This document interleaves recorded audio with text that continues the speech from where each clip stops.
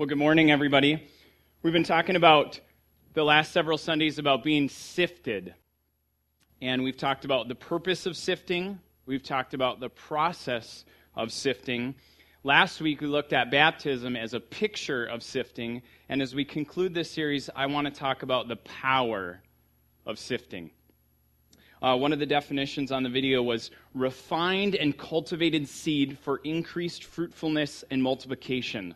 Wow, that sounds super complex, so let's pray so I can figure out what that means.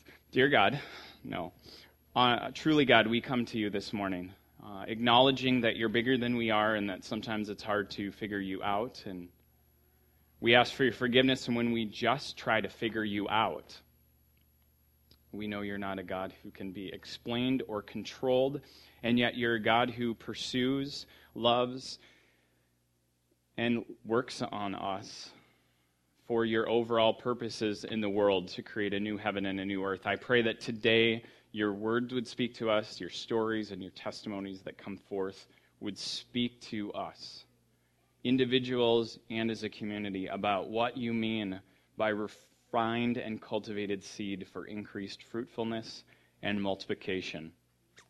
Amen. If you're younger, if you got one of those Bezi bags, I would love to see an amazing tree. So could you guys draw some trees for me? Or a single tree? I'd love to see that later. So if you want to start working on it now, if it's in color, that's great. If you're like, I'm more of a one-color man or woman, young man, that's fine too.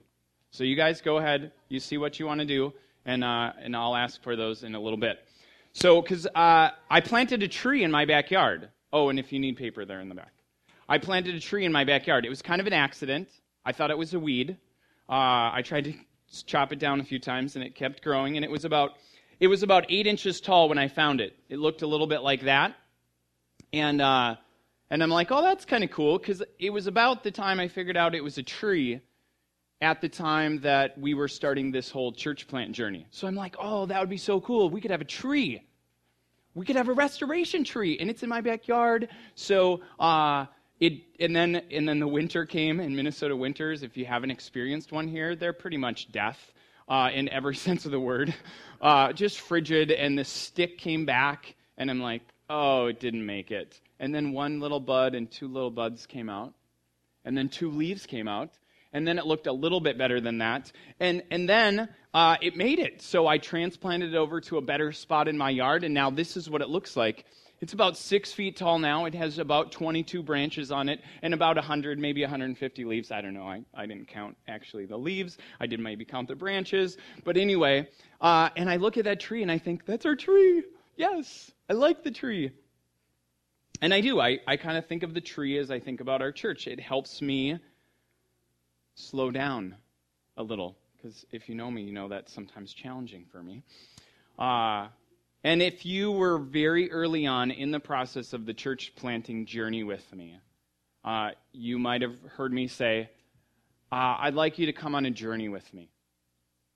I'd like you to just think of this as a local mission trip that's kind of every day, every week, and it never ends. Come! But I do. I think about it as a local mission trip. And so it's good for me to have a marker to see our progress, if you will. And if we just stop and think about our progress, 2 years ago, we didn't really have a place to meet. Now we do. We're here. We like it.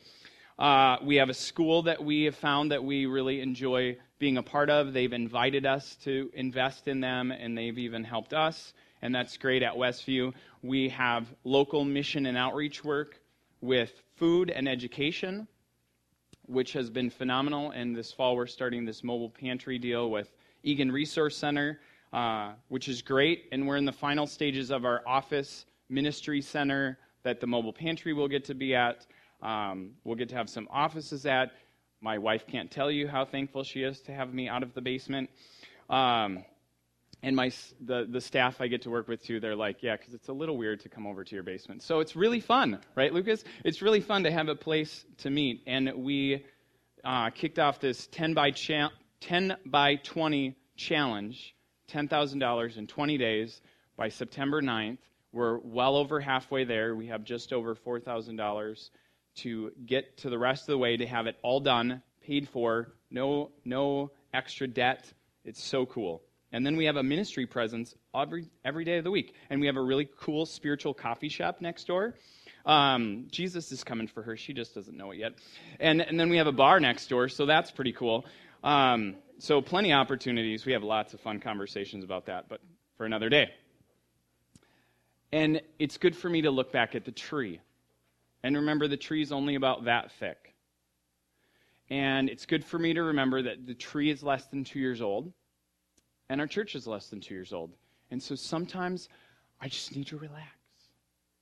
And sometimes I need to not think about the tree and not count the branches and not count the leaves.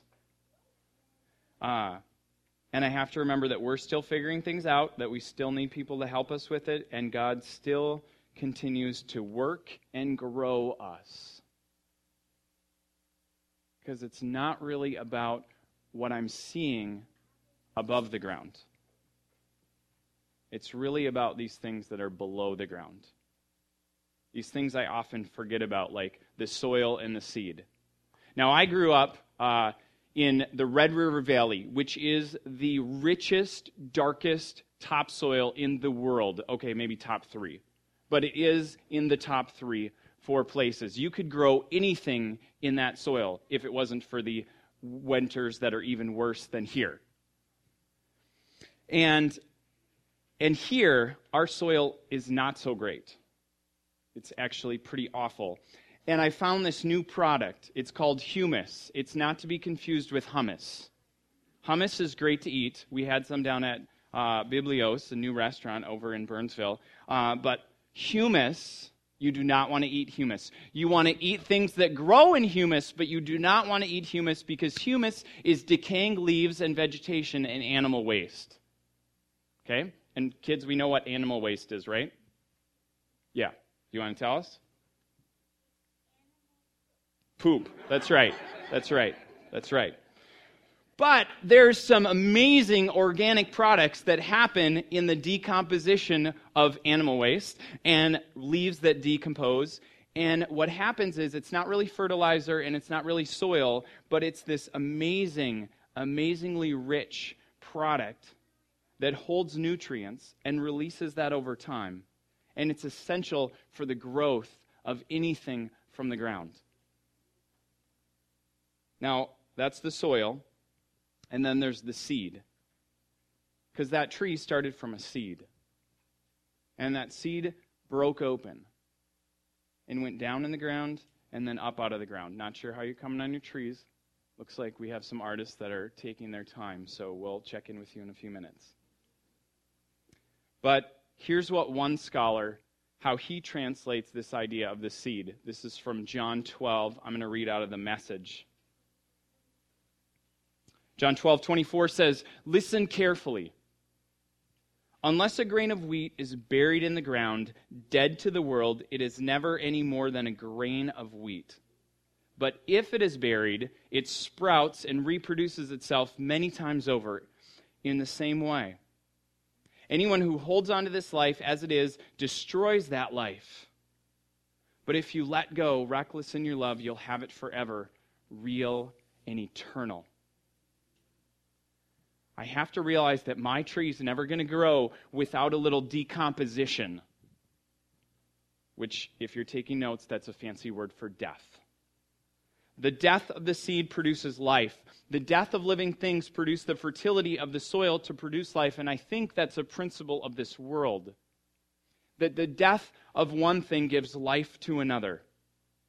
Think about it in terms of God's people. If you are a Old Testament scholar, or if you just love really long, arduous books like Leviticus, Leviticus, the first 7 chapters, give all the different types of offerings that you could do, the grain offering and the soil offering and the sin offering and the thanks offering.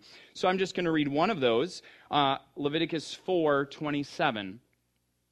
It says, if any member of the community sins unintentionally and does what is forbidden in any of the Lord's commands, when they realize their guilt and the sin they have committed becomes known, they must bring as their offering for sin they've committed a female goat without defect. They are to lay their hand on the head of the sin offering, the goat, and slaughter it in that place in the burnt offering. Then the priest is to take some of the blood with his finger, dip it on the horns of the altar of the burnt offering. They shall remove all the fat, just as all the fat was removed from the fellowship offering. And the priest shall burn that on the altar as an aroma pleasing to the Lord. In the same way, the priest will make atonement for them, and they will be forgiven. So in this sacrificial system that's very complex, what the writer is trying to tell us is the death of one thing gives life to another. I think the same would be true in some other areas of life. It's true of organ donations. Jason told in his baptism story of a coworker that needed a kidney. She was going to die if she didn't have a transplant or two. He hears this from a few cubicles over and says, well, I have 2 kidneys. I only need one. I will give one away. A friend of mine has a 6-year-old daughter, few weeks older than Luke, my child, one of my children, and she is on her 2nd transplant, and I have been following their story as they've been praying, and they're like, the first one got us through kindergarten and got her to walk and eat by herself, and now we need one for grade school. And this guy showed up, and they can't let mom and dad do it for some reason. I'm not exactly sure why, but some guy showed up. They took pictures of him in his recovery bed. His 6 kids came around this little girl, and I'm like, that's the death of one thing that gives life to another. Jason certainly didn't die. He's sitting right in front of me, but he did have to recover. There was a little part of him that had to leave his body. We'll probably just stop it there.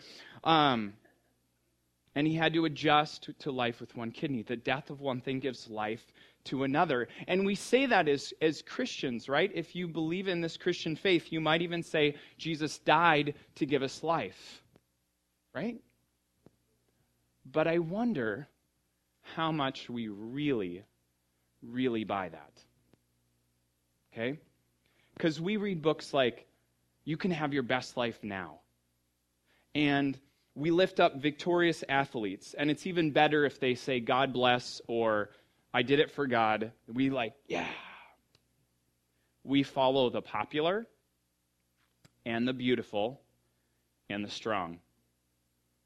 In fact, I think we discard those things that are broken and dead. And we actually have incentive for that, because we don't fix things anymore. It's cheaper to just replace them. I watched a guy... I heard a friend of mine watch a truck bring in these 46-inch plasma televisions, hundreds of them, to the dump. And he's like, can I just take one off the top? I'll give you money for it. We don't have to let anyone know. He's a pastor. And they're like, no, we have a contract, and this X company makes sure that all of these get destroyed so people will buy the new models. Waste. I mean, we discard the broken and the dead. And I think we ridicule people and teams that lose. The Vikings. And I've been a fan since '86, and I've been disappointed ever since. But we do. We ridicule people and teams that lose. We don't buy this death of one thing gives life to another. We despise the weak. And when we see things that we don't like in ourselves, many of us don't just feel guilty about that, we just heap on the shame. I don't think we really buy this death of one thing gives life to another. Because how many of us in relationships, if we've had a disagreement with someone, how many of us find it hard to admit that we've done the wrong? And at work, when we have a project with someone, how difficult is it for us to share the glory? How difficult is it for us to pass the praise? Or are we just so insistent that others know that we did at least our fair share, if not more? And in social settings, how many of us exaggerate the story to make ourselves look a little bit better? No, I don't necessarily think we buy this death of one thing gives life to another. And this isn't about being American. I think this is about being human. And somewhere along the line, I think it's somewhere in childhood, we learn that the path to glory is about winning and comparing and impressing and achieving. And when things don't go our way, or when we don't win, or when we don't achieve the goal, or we don't get the job, or we don't get the girl, or we don't get the guy, or when we suffer, we wonder how God could let us go through that. So kids, how are you coming on those trees? Anybody got a tree to show me? You can just walk up. Oh, we got one. Maya, come on up. Show me your tree. Anybody else? I'll take your tree. Ooh, okay, wait. Is this, is it this side? Okay, this side. Willow tree. Love it. That's great. What kind of tree is this, Eli? Apple tree. Apples haven't budded yet. No problem, buddy. Yeah, anybody else?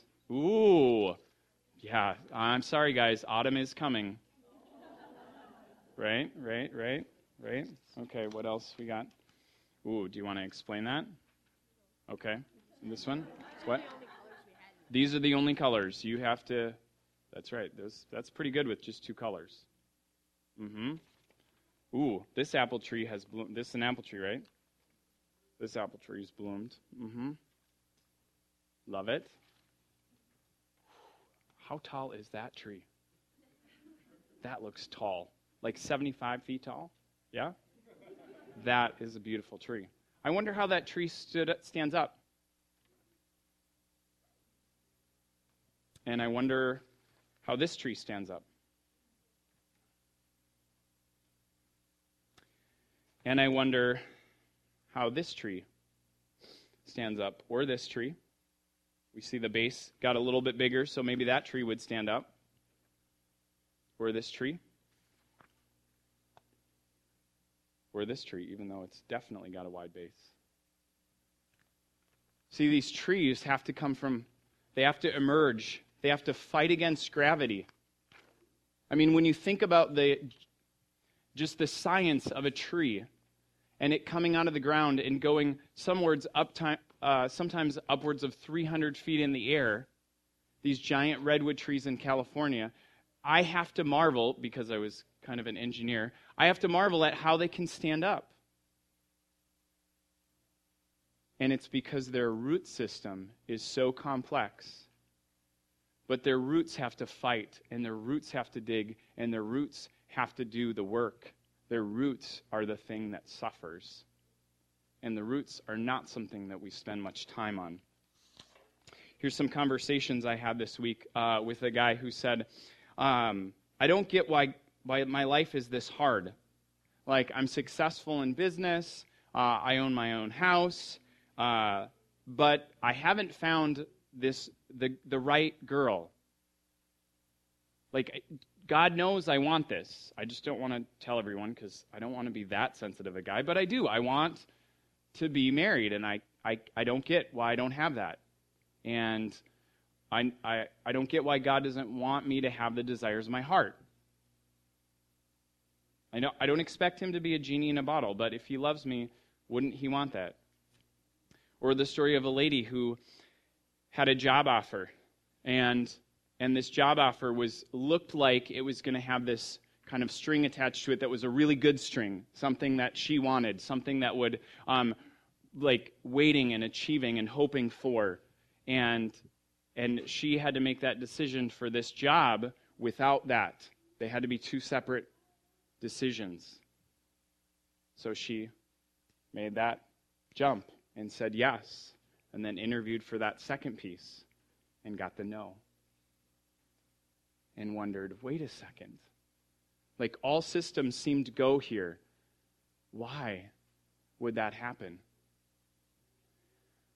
And I've heard it so many different ways and so many different stories that can be summed up as, I don't understand why God would take me through that. Life isn't supposed to be that hard, and I would encapsulate that with this idea of sifting. Why do we go through these hard things? How do we go through these hard things? What's it for? We've talked about the purpose and the picture and the power, or the process. But let's talk about the power.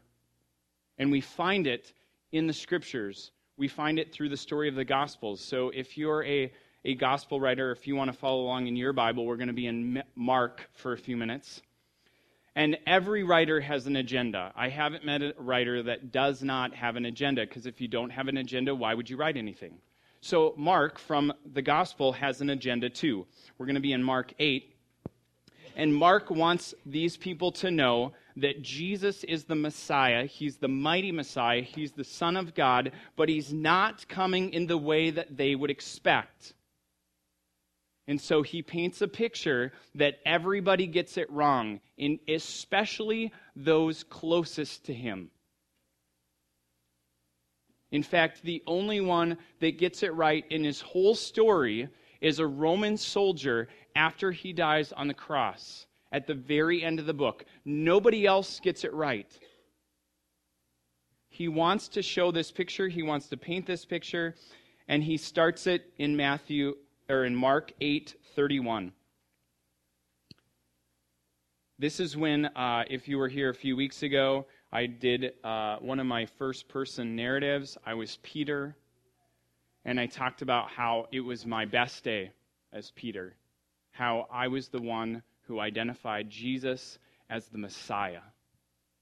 And he said, "Blessed are you, Peter. This didn't come from you." Actually, that's what Matthew writes. Mark leaves that part out. Mark doesn't leave out the fact, though, that when Jesus says, "Yes, I am the Messiah, but I'm not the Messiah everybody expects, because I'm going to suffer and die." And Peter rebukes him. He says, No, you're not going to do that. Why? Because the Jews, they had this idea that this is what the Messiah was going to do. He was going to be God's agent of salvation. Like, think Blues Brothers. We are on a mission from God. Suits and everything. Think Men in Black. Suits and everything. And probably giant alien weapons. Think about Superman coming to rescue the earth. This is God's agent of salvation. He's not necessarily, or she is not necessarily divine. They would have pictures of the judges. Genesis, Exodus, Leviticus, Numbers, Deuteronomy, Joshua, Judges. All these people who came when there were people battling, and God's people were like in a corner, in a hole with no way out, and then God sent a judge who was a deliverer who rescued them. And then they had peace until they did bad stuff again. And then they were oppressed again. Then they cried out to God. And then he sent a rescuer, a deliverer, like a mini Messiah. That's their picture of Messiah. God's agent of salvation, not necessarily divine, to bring them out of freedom, to liberate them from their oppressive nations, and to rebuild the temple, because this wasn't just political, this was also kind of spiritual and religious. And so this agent of salvation would free them, liberate them from the oppressed nation, and then would rebuild the temple and then establish God's justice or God's righteousness for the nation. And David, King David, was a great prototype, an example of what this person would be. Because he came in and there was peace in the land as he was the king. And he made plans to build the temple. And he established God's justice and righteousness. So they said, someone who's going to come, who's going to be this rescuer, who's going to be this agent of salvation, he would be in the line of David. He would be the one to do this. Or she, I guess they could say, would be the one to do this. And so when Jesus says, "I'm the Messiah, but I'm going to suffer and die," the disciples say, No. And Peter says, absolutely not. They don't get it.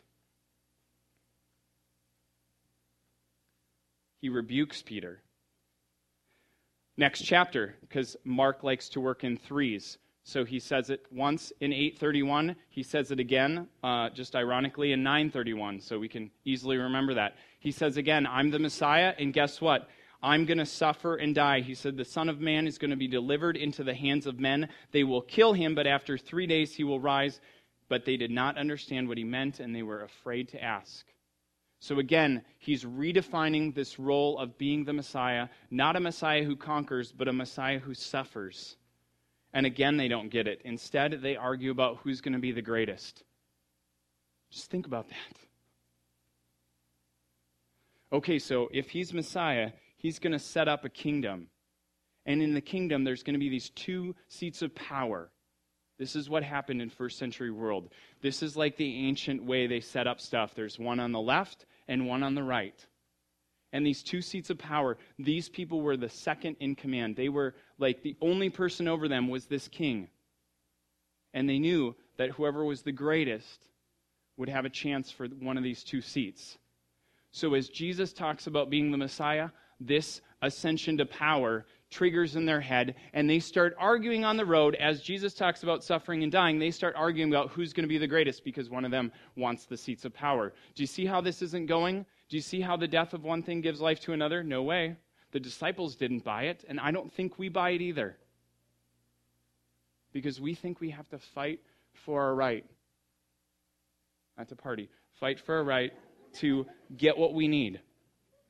And so again, they argue about it, and Jesus says, like, you've missed it. You've missed it. Anyone who wants to be first must be, kids, you got this one? Anyone who wants to be first should be last. That's right. That's right. You guys get it. I don't know why we don't get it. We grow up and explain it away. And then again, in chapter 10, in the verses in the 30. So it's again easy to remember for us. Isn't that convenient? This time Jesus says, no, now we're on the way to Jerusalem. Now we're not just talking about it in theory. No, now we're on the way to Jerusalem. And when we get to Jerusalem, guess what? We are going to Jerusalem, and the Son of Man, Jesus' identification for himself, will be delivered into the chief priests and the teachers of the law. They will condemn him to death, and they will hand him to the Gentiles, who will mock him and spit on him and flog him and kill him.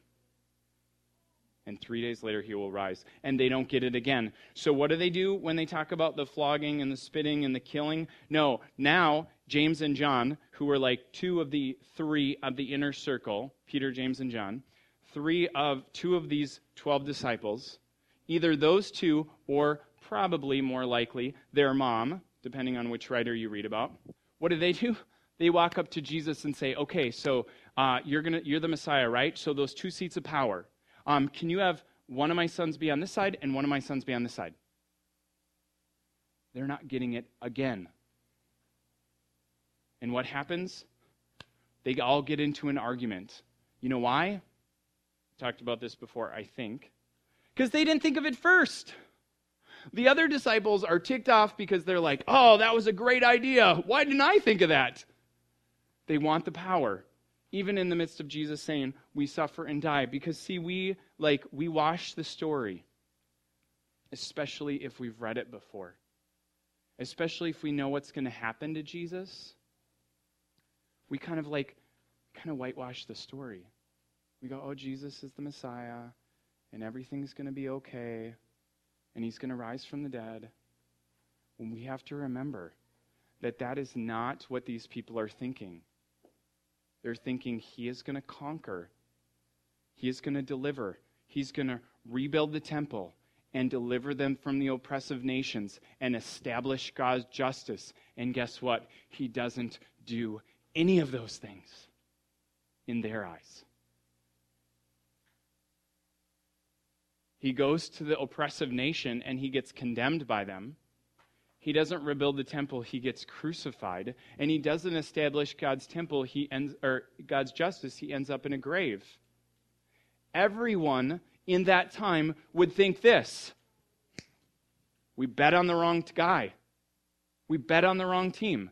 It's like being a Vikings fan, and I'm a Vikings fan, and so I'm not trashing them. But I'm just saying, it happened again.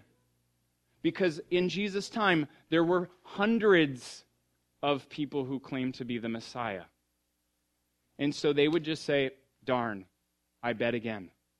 And yet they didn't.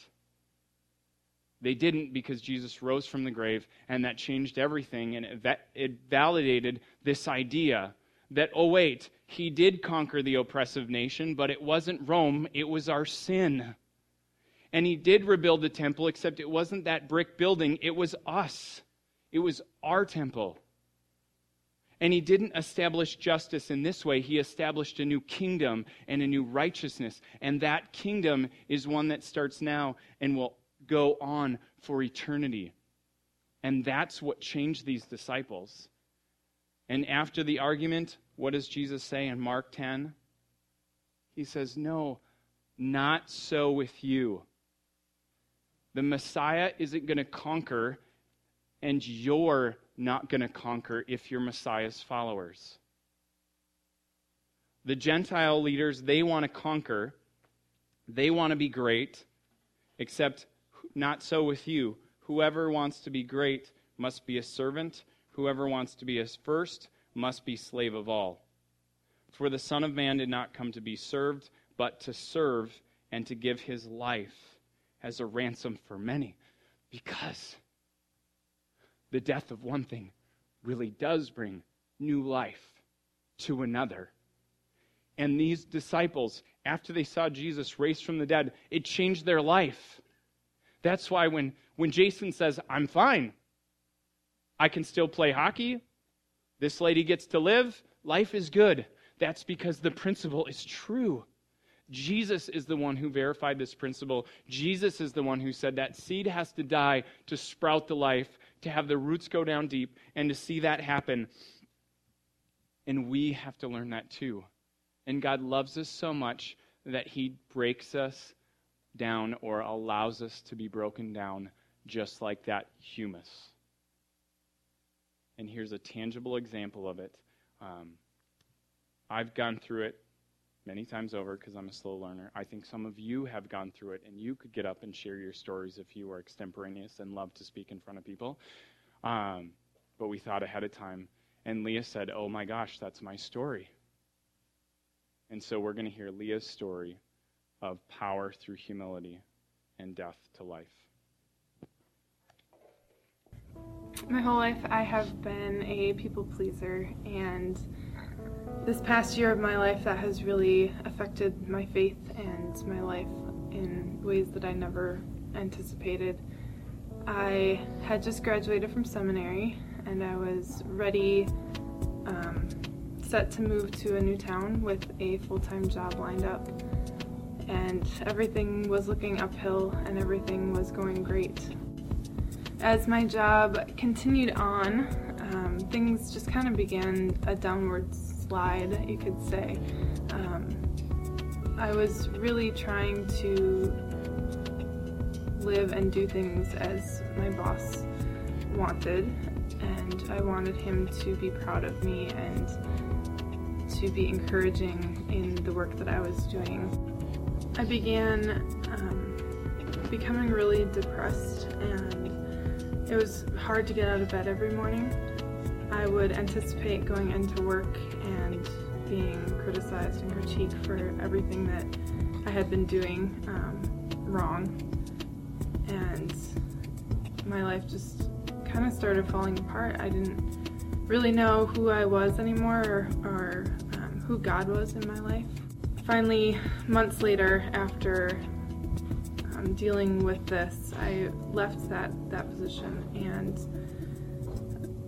it was good for a while, and I realized some of the things that had still been affecting me. It was still hard for me to get out of bed every morning, and one day I just sat down with my Bible and realized that I needed to go to a passage that God has used so often in my life, 1 Corinthians 12:9. And in it, Christ says,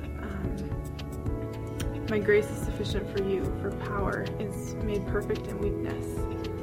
And I thought to myself, how much of an idiot I have been for thinking that I needed to work to please a person. The work that I was doing wasn't because of what God had called me to do, it was because of what my boss was wanting me to do. And I had lost passion for what I was doing. And the passage goes on, and Paul says, therefore I will boast all the more gladly in my weakness, so that Christ may dwell in me. And I am content with weakness and insults, hardships, persecutions, and calamities for the sake of Christ. For when I am weak, then I am strong. And I just sat in that, and I realized that I needed to be humbled, and that the silence that God had in my life was Him waiting for me to recognize that I needed to go to Him, not as someone who had my life all together and everything together, but in my weakness. And it was in that moment that I recognized that it's not about what people say about me or what people say I am, but it's about who God thinks I am and how much He loves me. And it is in that weakness that He is able to use me now and what I'm doing here at Restoration and in other areas of my life.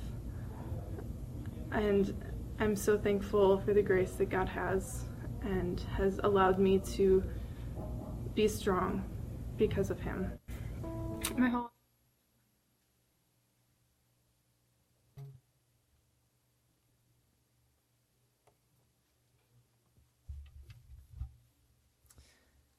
I want to share a song with you guys that has been a great prayer for me and a good reminder of who God says I am. And the words will be up on the screen. Feel free to sing along. The chorus is really simple. Stand, stay seated, whatever you feel comfortable doing.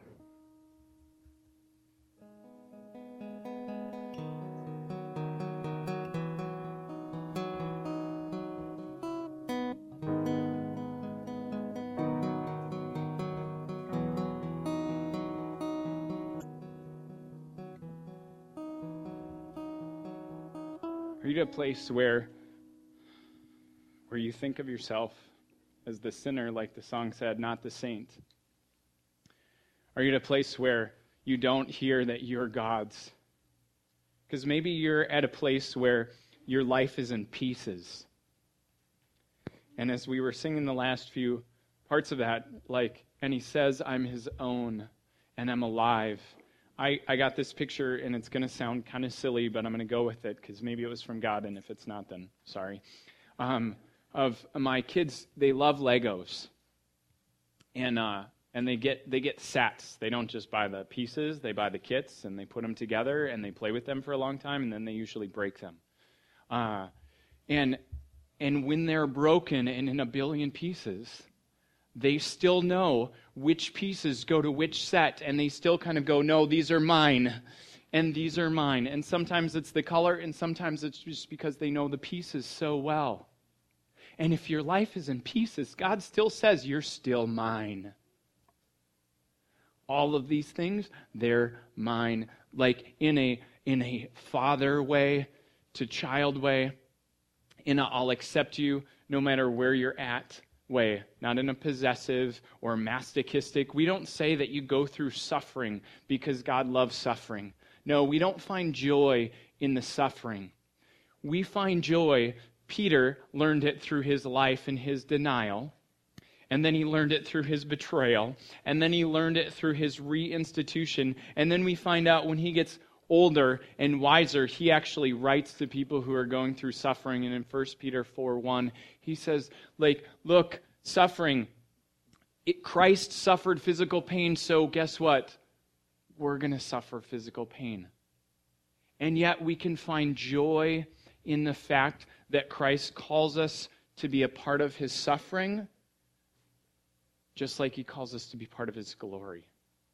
And if your life feels like it's in pieces and your faith is shaken and you can't even say with certainty that you believe all this or that you buy all of it, can I just tell you that we are determined to say that that's okay, that this is a safe place, not in a kumbaya sort of way, but in a way that you can honestly, intellectually, emotionally, and spiritually ask those questions. That no question is off limits. That we believe this God who says all of these pieces I'm going to use and rebuild and restore and fix the broken. We will honor that, and we will be a place where weakness is not just acceptable, but celebrated. And so if it seems like your life is in pieces, and you don't see the fruit on the tree, and your picture is like the one who doesn't have any apples yet, and you don't see the new leaves, can I just give you hope that there are the roots that are going down, and God sees that? Because he's the author of death of one thing, gives life to another. He is the one who created this humus that refers to, really, if we simply want to say it, is sifted soil. It takes the stuff that has reached the point of stability, meaning it can't break down any further. That is the stuff that has the most nutrients. That is the stuff that has the most potential. And that's the stuff that the creator of the universe put in each one of us, not in a me-centered way, but in a God-centered way, in a God who says, ooh, I see that in you, and I see that in you, and I see the stuff that won't break down any further. It has reached the point of stability, and now it can be used. That's the power of sifting. That's the power of multiplication. That's the power of salvation. Friends, that is the picture that God wants for us. That death is really life. That as we sing a song that says, I'm alive, we realize that there are pieces that have to die in us to get to the point of stability. Is it any wonder that humus is from the same word as humility and even humiliation and humble? And it gives the picture of the word that is someone who is close to the ground. Someone who has a proper assessment of themselves and a proper assessment of who God is. And in that place of humility, Proverbs 18 and Proverbs and the whole Bible says, humility precedes honor. God isn't going to lift us up, friends, as a community or as individuals until He's the one who is seen. Because He's the one who has the power. And if that takes us down to this point of suffering, to the point of feeling like we're going through trials, well, 1 Peter says, friends, don't be surprised by that, but be glad.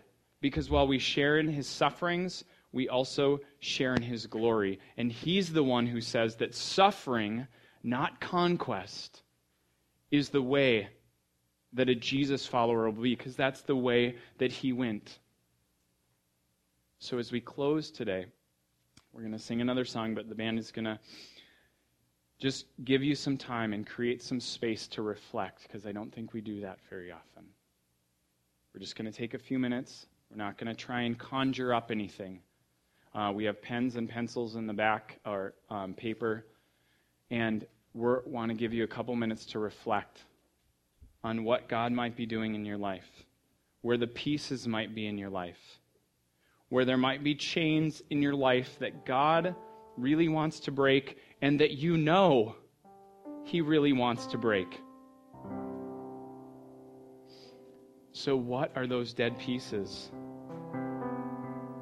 What are those pieces that need to go so you can reach that point of stability and humility and honor? Because if we die to ourselves, God promises, Jesus promises, that there we will find life, and we can give that to God. And what is that in your life? Is it a hope or a dream? Is it a son or a daughter, or a mom or a dad, or a marriage or a friendship? An achievement? Or a future thing?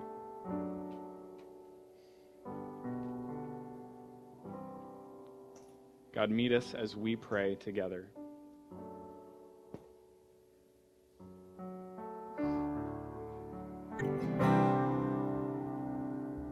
That's what God wants. He wants us to be wholly His, all of us, and He will allow us and pull us and take us in all the pieces to break us down to the point of stability, not because He hates us, but because He loves us. May you know today that as you give your life to God, wholly His, that He takes that life and produces many new things. What is the picture? What is the thing that God is telling you, that the Spirit of God is saying to you, that is that seed, that is that thing that has to die so that you can live? If you're not sure or if you need help discerning that, we have a prayer space that we'd love you to talk to someone in our prayer team about. We want to see lives changed, not for our glory. God wants to see your life changed, not because he has anything that he doesn't like about you, but because he loves you. So may you be the humus to give fertility and life to others. And have a great Sunday.